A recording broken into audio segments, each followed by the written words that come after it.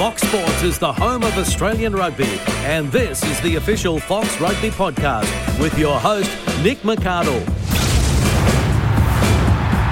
Yes, it's another Fox Rugby podcast. Week 1 of the Rugby Championship for 2019 is done and dusted. And a very warm welcome to Christy Doran from foxsports.com.au. Christy, welcome to you. Cheers, Nick. And back by popular demand, Andrew Swain. I had people contacting me from all over the world saying, come back and do the podcast again. So there you go. Family members, of course. Well, I was just not all.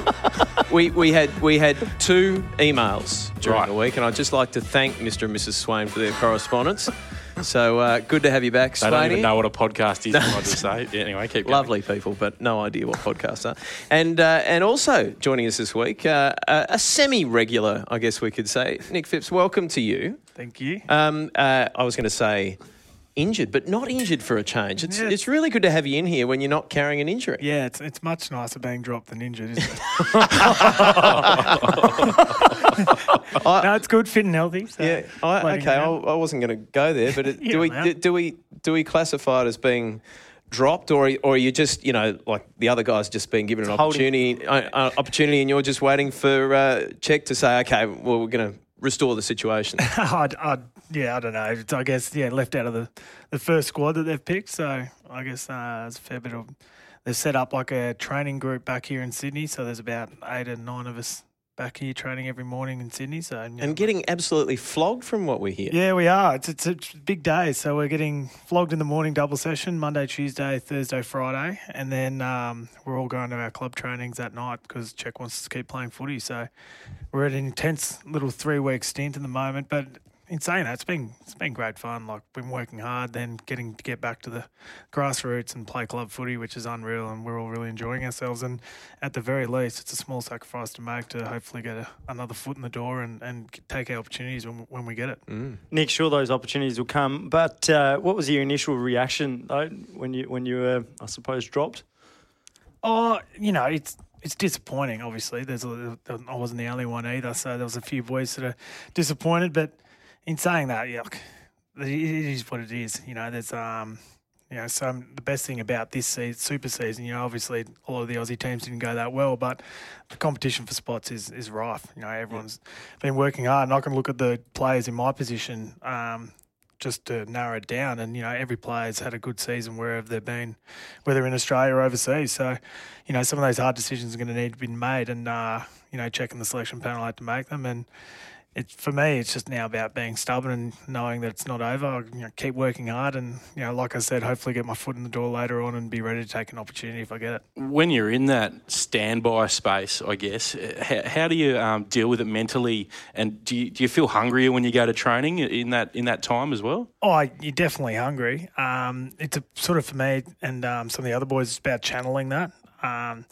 Especially some of our other, talking just Waratahs boys, because there's about 6 of us back training here in Sydney.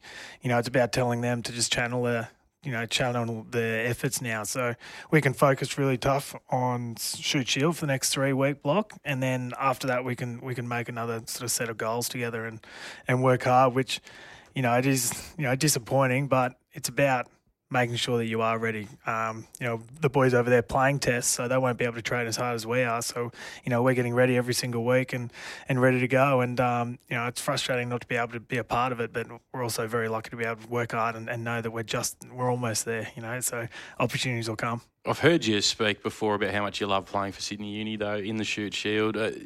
Is it enjoyable to go back and immerse yourself in that atmosphere, even though it's a pretty crappy situation that's happening? Yeah, silver lining, definitely. Like, I hadn't played a uni game for a long time before sort of last year, and then got to meet a lot of really great people. You leave a club for so long, but you come back, and it's a real pleasure to see that the club footy is not only going from strength to strength, but also the club that you're a part of, the culture, they're still super strong. And I'm really lucky now. Like, it's funny, I couldn't be in a different stage of my life anymore to the rest of my teammates. They're all 20, chasing birds, at uni through the day, and I'm coming in at the end of a long day. Kids been crying for half the afternoon and just getting to knuckle down. But it's also really good fun because there's so many future stars in that Sydney Uni team. I've played against East and Southern Districts as well, and you see a lot of future stars there. Got to meet Joe Cotton on the weekend when he was running over the top of me, and you get to see these players and be a part of their progression to hopefully be dominant Super Rugby players, and then on to Wallabies after that. The other silver lining, of course, is that you've been able to spend a bit more time with your in-laws. That's it. Yes, recently moved back to the Shire, back to God's country, so. That's what they call it down there? They do, yeah. Okay. I still got a pencil in getting my Southern Cross tattoo down south. Hello to our friends down in the Shire. Big ups to Southern Districts down there. But it's been good fun moving in with the in-laws. It's been quite funny. Has it really, though? It's been unreal. It's been great. The dad's the biggest chiller ever. He just... you got babysitters on tap. Yeah, babysitters on tap. That's the best thing about being a new dad and having the in-laws around. And the mother-in-law's an absolute legend, so she's... bucking the usual in-law relationships. And clearly they both listen to this podcast. Big fans also. They might have emailed like Swaney's parents. All right. Well, no doubt you stayed up late the other night and watched the Wallabies. It was a disappointing start to the Rugby Championship. Let's bring in, at this stage, a man who called that game, Fox Sports commentator and Wallabies legend, Tim Horan. You're listening to the Fox Rugby Podcast. Tim, thanks very much for joining us. As I understand it, you are on the motorway between the Gold Coast and Brisbane, so I'm guessing it's about time in the afternoon for a Yatla pie, isn't it? Well, it could be, Nick. Yeah, hello, everyone. Thanks for having us on the show. I'll tell you what, a long time ago, since I've had a Yatla pie, I think I was driving home my Speedos and had a Yatla pie, and I was burnt between my legs, so I'm scarred forever from a Yatla pie. So that'll do me. That's a sight to behold, isn't it? I hope you mean figuratively scarred and not literally scarred, but that's... They are good, the old Yatla pie. They are very nice. Hey, Timmy, you would have had some sleep by now. It was hard to stay awake yesterday after a long night, but it must have been a long game to call as well. What did you make of the Wallaby performance first up in the Rugby Championship?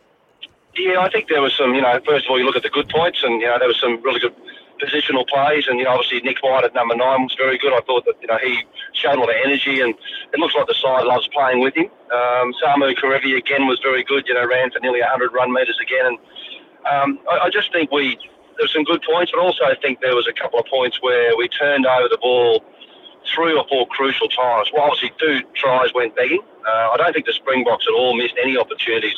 I think they only really dropped 1 ball in midfield. But apart from that, I thought the Wallabies were solid. It's just a pass mark. I think where they struggled, boys, was probably just in understanding this rush-up defence that the Springboks have. And we virtually struggled to get the ball, and even in when you look at set-piece plays, line-outs and scrums, struggled to get the ball to our wingers to try and spread the game out. Obviously, there were some good points. Firstly, the debutants that played on the weekend. Let's go with that. Harry Johnson-Holmes came off the bench, but Izzy Naisarani was also lively. Made some definitely some really hard meters through contact and stuff. We haven't seen a number 8 do that for a while for the Wallabies. Yeah, I thought his ball carrying was pretty good. And it was pretty tough, to carry the ball and get across the advantage. Like, he just seems somehow. He's not the biggest number 8 we've ever had. We look at Whitesmith Parlow and Todd Kepper and those sort of guys. I'll tell you what, every time he gets the ball, he's just got really good little footwork and, picks a weak shoulder and always gets, 3 or, 4 or 5 metres past the advantage. Like, we always talk about, metres after contact. And he seems to have produced that again. And it's gave Nick White some good quick ball whenever he got it. So, yeah, I thought big tick, Izzy Naisarani. When you look at... Then you look at Harry Johnson-Holmes, did reasonably well when he came on off the bench. Obviously, a couple of injuries for him to come off the bench. And I think probably the only area where he struggled was the first scrum we came on. He got penalised. But apart from that, I thought our scrum set piece was pretty good. Timmy, I was noticing, obviously we've got Nick Phipps on the pod as well, so I'm sure he would have been thrilled to hear that you thought that Nick White had a good game. But yesterday, Dan Herbert tweeted back to something that I had posted, and he said, look, when teams are under siege, they batten down the hatches and convince each other that they're almost there and seek affirmation from those in the same boat or well-wishers.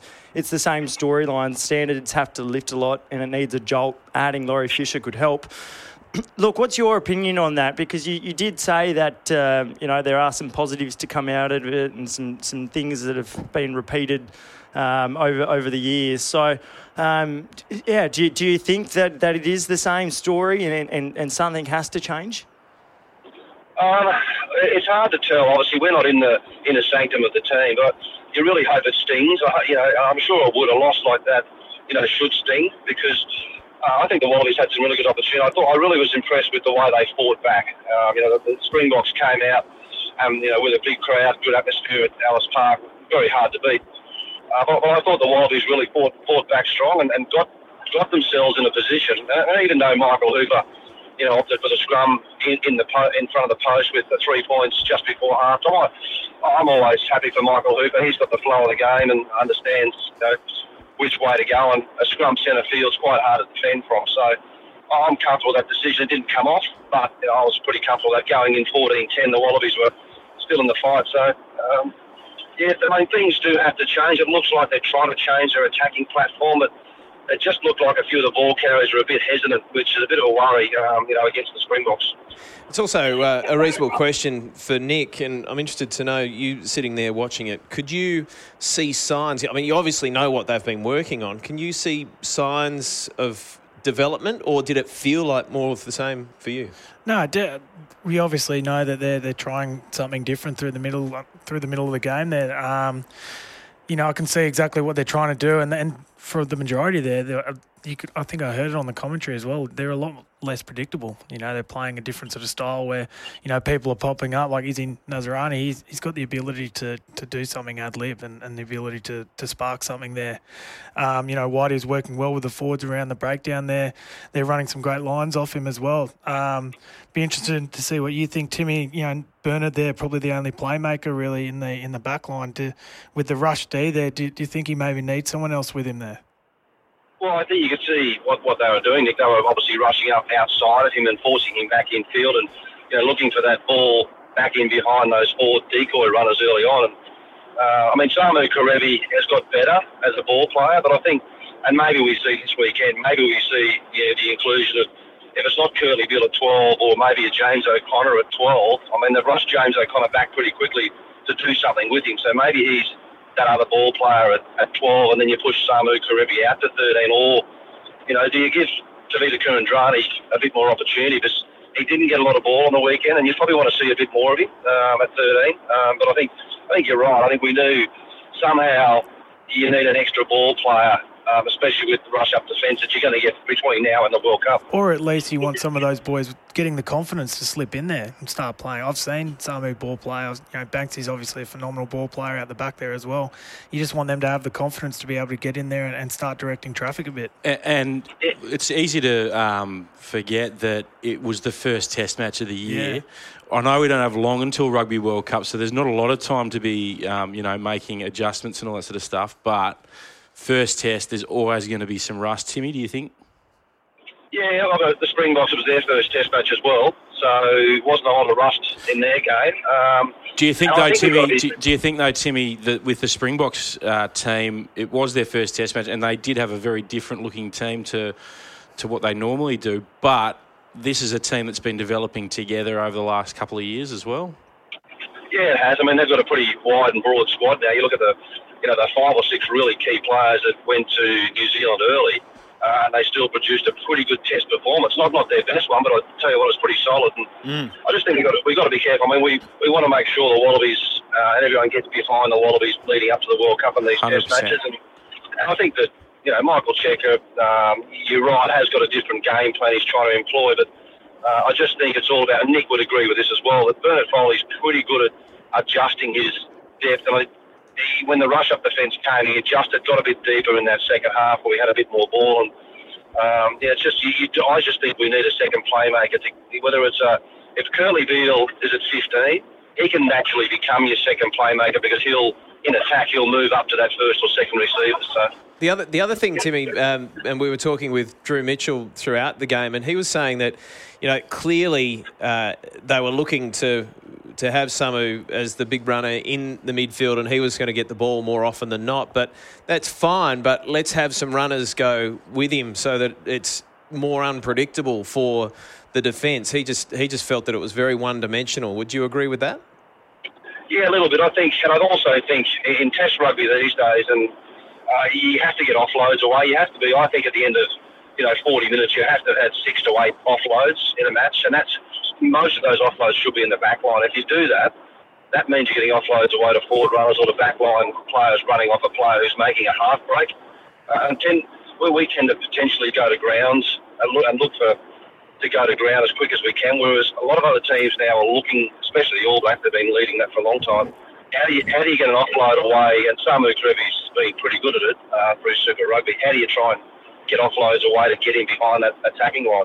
But it looked like, and this is one for Nick as well, it looked like they were a team that had been encouraged to get offloads away, but just they weren't quite on song in terms of taking the right opportunity. There was one there at one stage in the second half, I think it was Dane Hallett-Petty out the back of the hand, and Bernard Foley was the only player in the same postcode, and there were 2 Springboks between Dane and Bernie. It just seems they weren't taking the right opportunity at the right time. Is that fair? Yeah, there's definitely, in world rugby now, focus on offloads, and Czech's just massive on players expressing themselves. If they think that the opportunity's on and they practice that in training especially, then he gives them the licence to be able to do that. I think, Samu did an amazing offload in the first half, but then Folau tried to also do that as well. And doing back-to-back offloads in traffic like that can sometimes not be the right option. I think Czech would just want them to make the right options and have clear line of sight, the ability to be able to finish technically as well on the offload pass, and then they can go and play from there. But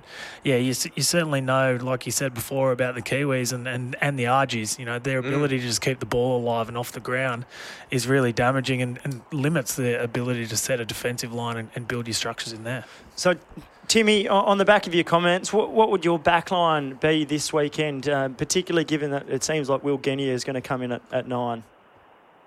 Yeah, that's going to come in. If Will's going to come in, that's fine. I'd still stay with Bernard Foley. I think Bernard gives you a lot of structure, and there might be calls to maybe to change up and put someone else at number 10, because you do need a number 10 backup for the World Cup as well. So who is at number 10? I don't know.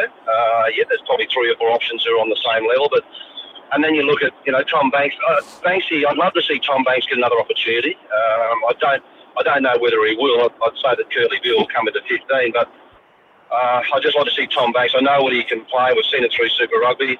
And then in the tenors, I'd throw James O'Connor at number 12 jersey, give him an opportunity and show where he's at, because he's pretty fit. He's got an opportunity. And then on the wings, Marika Korobetti, you'd think you'd probably potentially bring him on the wing to give him an opportunity as well. So there's a lot more depth that we've got now, but at some stage, we're going to have to look at who's our best 15 when you take on the New Zealand team in Perth in a few weeks' time.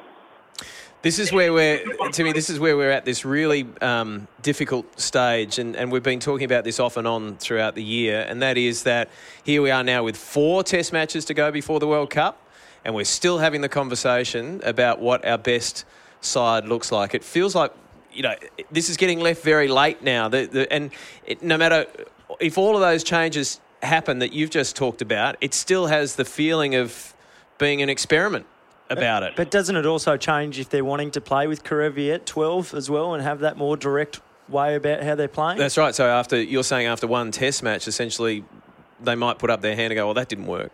So if that's the way they want to play, Tim, is there also a need to maybe stick with what they've started, have strength in that conviction of how they want to play the game?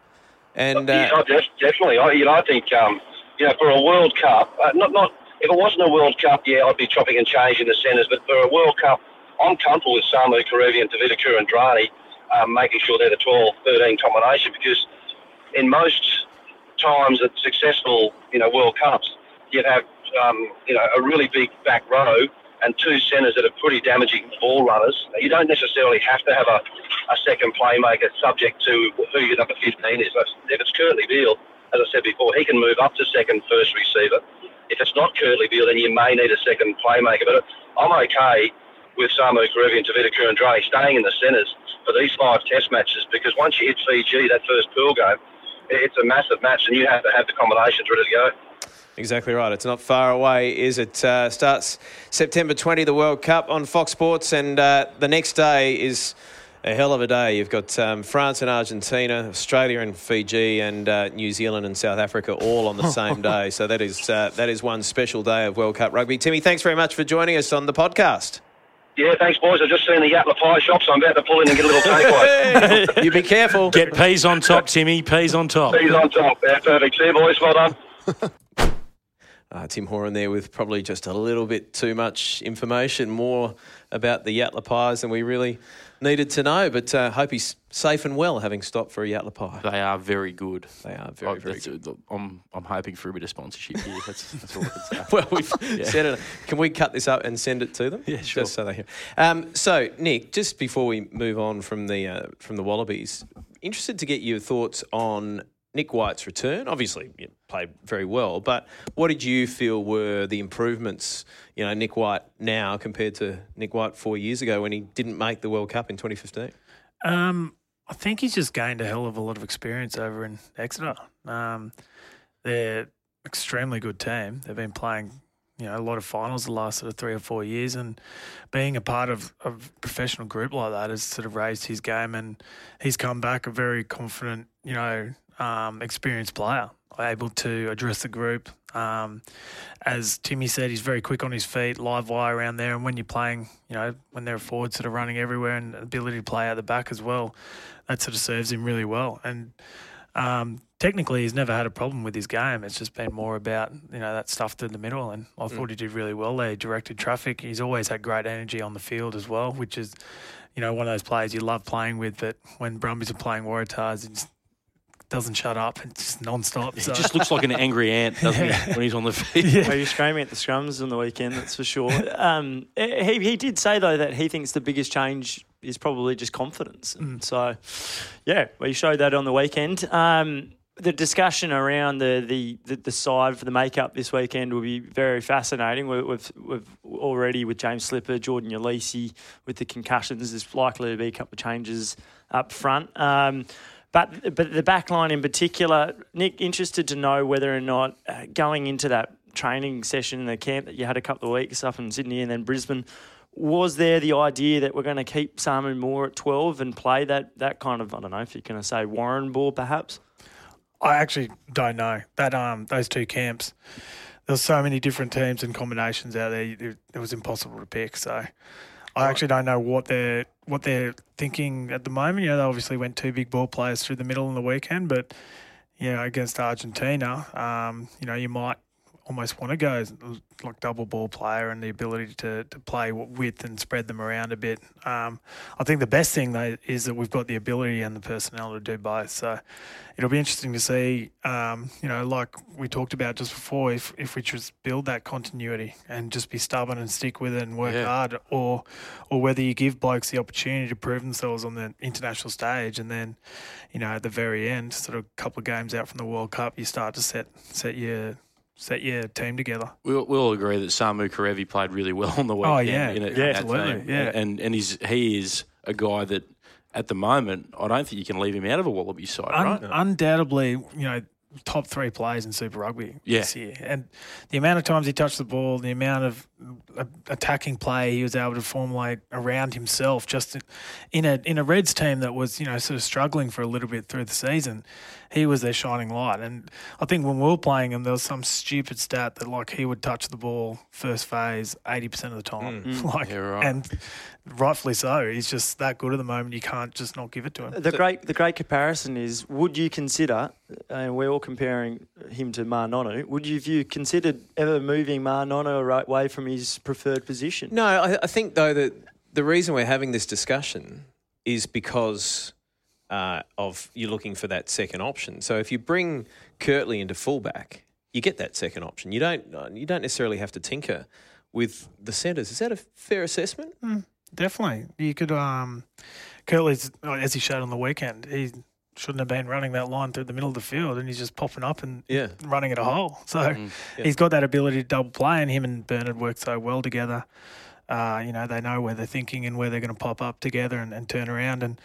But it's right what Timmy said. Banksy has been as well a phenomenal player, and through the Super Rugby season, Brumby's success, a lot of it came off the back of his ability and his tactical kicking and his ability to just run it back full speed. It'd be tough to leave him out after 2. Yeah, but there's probably some discussion about the wingers as well. So I was going to say, Nick, there was a distinct lack of gas, I reckon, on the weekend. Did you think so? That? Perhaps a Kirtley at fullback, and you push Tom Banks to the wing, and you might get a bit of that gas that was lacking. I mean, very early on, it was pretty obvious. But even probably the timidness under the high ball, clearly the elephant in the room, no Israel Folau, and they probably didn't dominate that airspace. There was a couple of drop balls, although. Yeah. But at the same time, Dane, I mean, that was probably a better part of Dane's game. Oh, absolutely. And Reece did well on a couple of occasions. But, I guess we're talking about replacing the best player in the air in the world, and that was always going to be difficult to do. Where do you see the big areas this weekend against the Argentinians? They're hard on the ball. They've lost Augustine Creevy, though, which is a big blow around the breakdown. Oh, mate, their familiarity together, how we're talking about sort of trying to lock down a starting 15 for 4 games before the World Cup. They've had about 20. Yeah, they've had 20 games, haven't they? So, they're going to be a very well-drilled outfit. You saw the game on the weekend pushing the All Blacks, it was 2016, and, that scoreline hasn't been that close in ever, has it? No. I think they'll just be, carbon cut copy of the Jaguars, but Mario's got so many little things to tinker with that squad. He can take straight off and build on top of that without having to build in new set piece or new phases or any structure like that. He can just take his knowledge that he's been working for 8 months on and just put it straight on them. They don't have to work at the little things, so they're going to be very good. They're like big ball runners, they're lean, they're cut out of stone. Their outside backs are rapid, and their ability to keep the ball alive as well. So, it's going to be a big test for the Aussies, and it's going to be interesting to see how they go up there in Brizzy against a great team in a bit of form. How good was Pablo Matera on the weekend again? For the Pumas, he's an unbelievable player at the moment, and that makeup of the Wallaby back row as well. I mean, Hoops is always going to be there. He's the captain, but Izzy and then Lukan Salakai-Lotto as well, nullifying the effect of Pablo Matera and that Pumas back row. It's going to be an interesting query this weekend. Indeed. And while we're talking about Argentina, and obviously that leads us to the All Blacks, and they head home to take on South Africa, and we mentioned earlier that South Africa have sent the majority of their first choice side to get boots on the ground and be well rested for this game. This could be a hell of a game. It really could be, given how South Africa look to be building towards the World Cup. What are your expectations about that? Well, they've targeted the Kiwis as well, haven't they? They've those players sent over will be in New Zealand longer than the actual Kiwis will be. It'll be interesting to see how they go, and the selections as well. You can't say that Fast locked down that 9 spot after the performance on the weekend. Yep. Different. It could be a different makeup, but they've obviously backed themselves to get over there and get the job done. So and they played some great games, South Africa and New Zealand. They really did. Well, last year, they split it, didn't they? And awesome. Rassie Erasmus, it's a masterstroke, and I know you've got the backstory to this, Swaney, in terms of his inspiration for doing it. But he was it was a win-win situation for him on the weekend. They lose, he goes, that's sweet, it's just the B team. They win, all of a sudden competition for places, the mental aspect of it as well, edging Australia with a in inverted commas B team, shows the depth of South African rugby. It was, in hindsight, a masterstroke.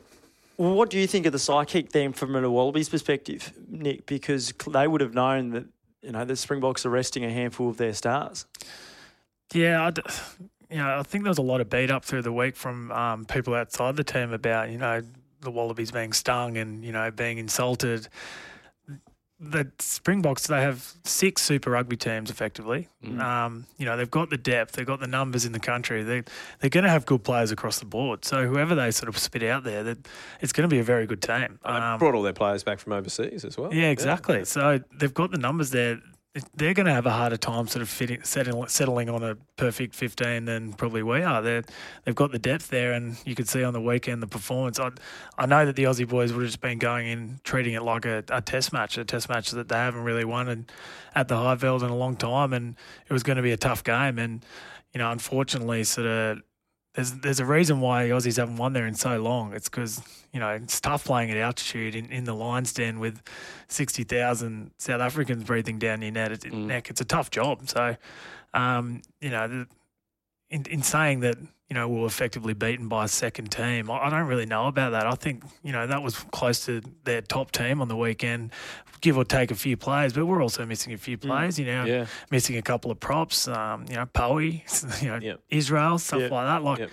It's going to be both teams were sort of missing a few players, and it was a great game. I sort of almost still feel that the end scoreline didn't reflect the contest through the middle of the game. And that middle 40 was just Clash of the Titans there for a while, and then it's not like we didn't have opportunities to score. We probably lost 2 tries there, and then that completely changed the makeup early in the game, and they're chasing instead of us. And I'm not trying to be fake optimistic, but I still feel like there was positive things that happened out there that we can easily gloss over, but we're in it. It was 1 or 2 passes, wasn't it, that didn't go to hand. Like Haylett Petty scores that try that he'll probably admit he bombed that, and Lucan overran that ball from Samu. That's 2 tries that definitely changed the complexion of that game. Early as well, early in the game. And that, exactly. Like I said, when you're chasing a test match as opposed to sort of holding out, it's different, especially away from home in the middle of the cauldron. It's tough. Is it false hope, though? Because 12 of the 12 losses of the last 16 matches and behind by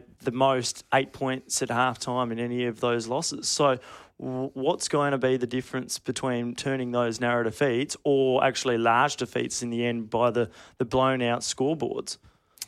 Yeah, well, it's hard to lie with the stats there, but we also had that card sort of back end of the second half, and that sort of blew it out a little bit. It's just about managing those big moments, and I can say that every test match that someone plays, they get that experience. They learn from it, and I know that the debriefing process that they have at the Wallabies is really, really good like that. They almost go back and relive the moment, say, what could we have done here? What could we have done better? Like in the playmakers groups, Hoops as captain, all these different groups can sort of work out and learn from those experiences, and then that's going to help towards World Cup when hopefully we're playing some finals footy. I don't think you're being overly optimistic. It's really interesting though. In our post game on early Sunday morning, similar sentiment from our greatest captain, another captain in Phil Kearns. I'm talking about George Greger, another captain in Phil Kearns, and obviously Drew Mitchell as well. There's a lot of experience on that panel, and guys who call it as they see it. They were also optimistic, but the backlash, particularly on social media, was really interesting. That it's almost like what went on last year has fans jaded. And I would just say to people, what do you do? Your national team, and I've said this before, get on board. Yeah. Like, do you just get all negative after one test match? You've got the World Cup around 100%. The corner. Get on board, support your national team, love your national team, and stop with all this crap negativity that goes on. It's become like a second sport within a sport to just pot the national team. I just don't understand. When has Australia not performed in a World Cup year? Yeah, exactly. They're always lifting for it. So but it should be the buzz of excitement. But even if they don't, you've still got your national team there. Like, just support them. Don't bag them. Just get behind them. No matter whether they win, lose or draw, just put your arms around them. Mate, we did a documentary series about this. They call it the Wallaby. Like, that's right. You got to get behind them. I just don't understand that. If you've got a club team, whether it be AFL, NRL, A-League, NBL, that you love. I love the Brisbane Bullets. And love the Brisbane Bullets. But let's say the Brisbane Bullets lose 10 in a row. You're still going to love them. Yeah. You don't go, I'm just going to go and find another team to support now. No, that's right. I don't understand the mentality. Anyway. That was a good rant. Yeah, well done. You've almost inspired me. I love that. I really don't. I really don't get it. Anyway.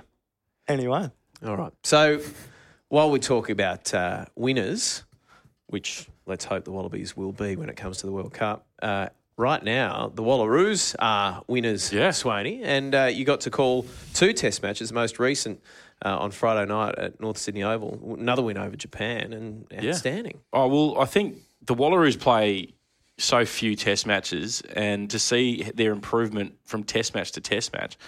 Friday night at North Sydney Oval, 46-3, the final score. They really touched up Japan, and the improvement that you saw from the previous week was exponential. And you know, they don't play many test matches. To have 2 test matches before they take on New Zealand is brilliant to watch, to see their improvement.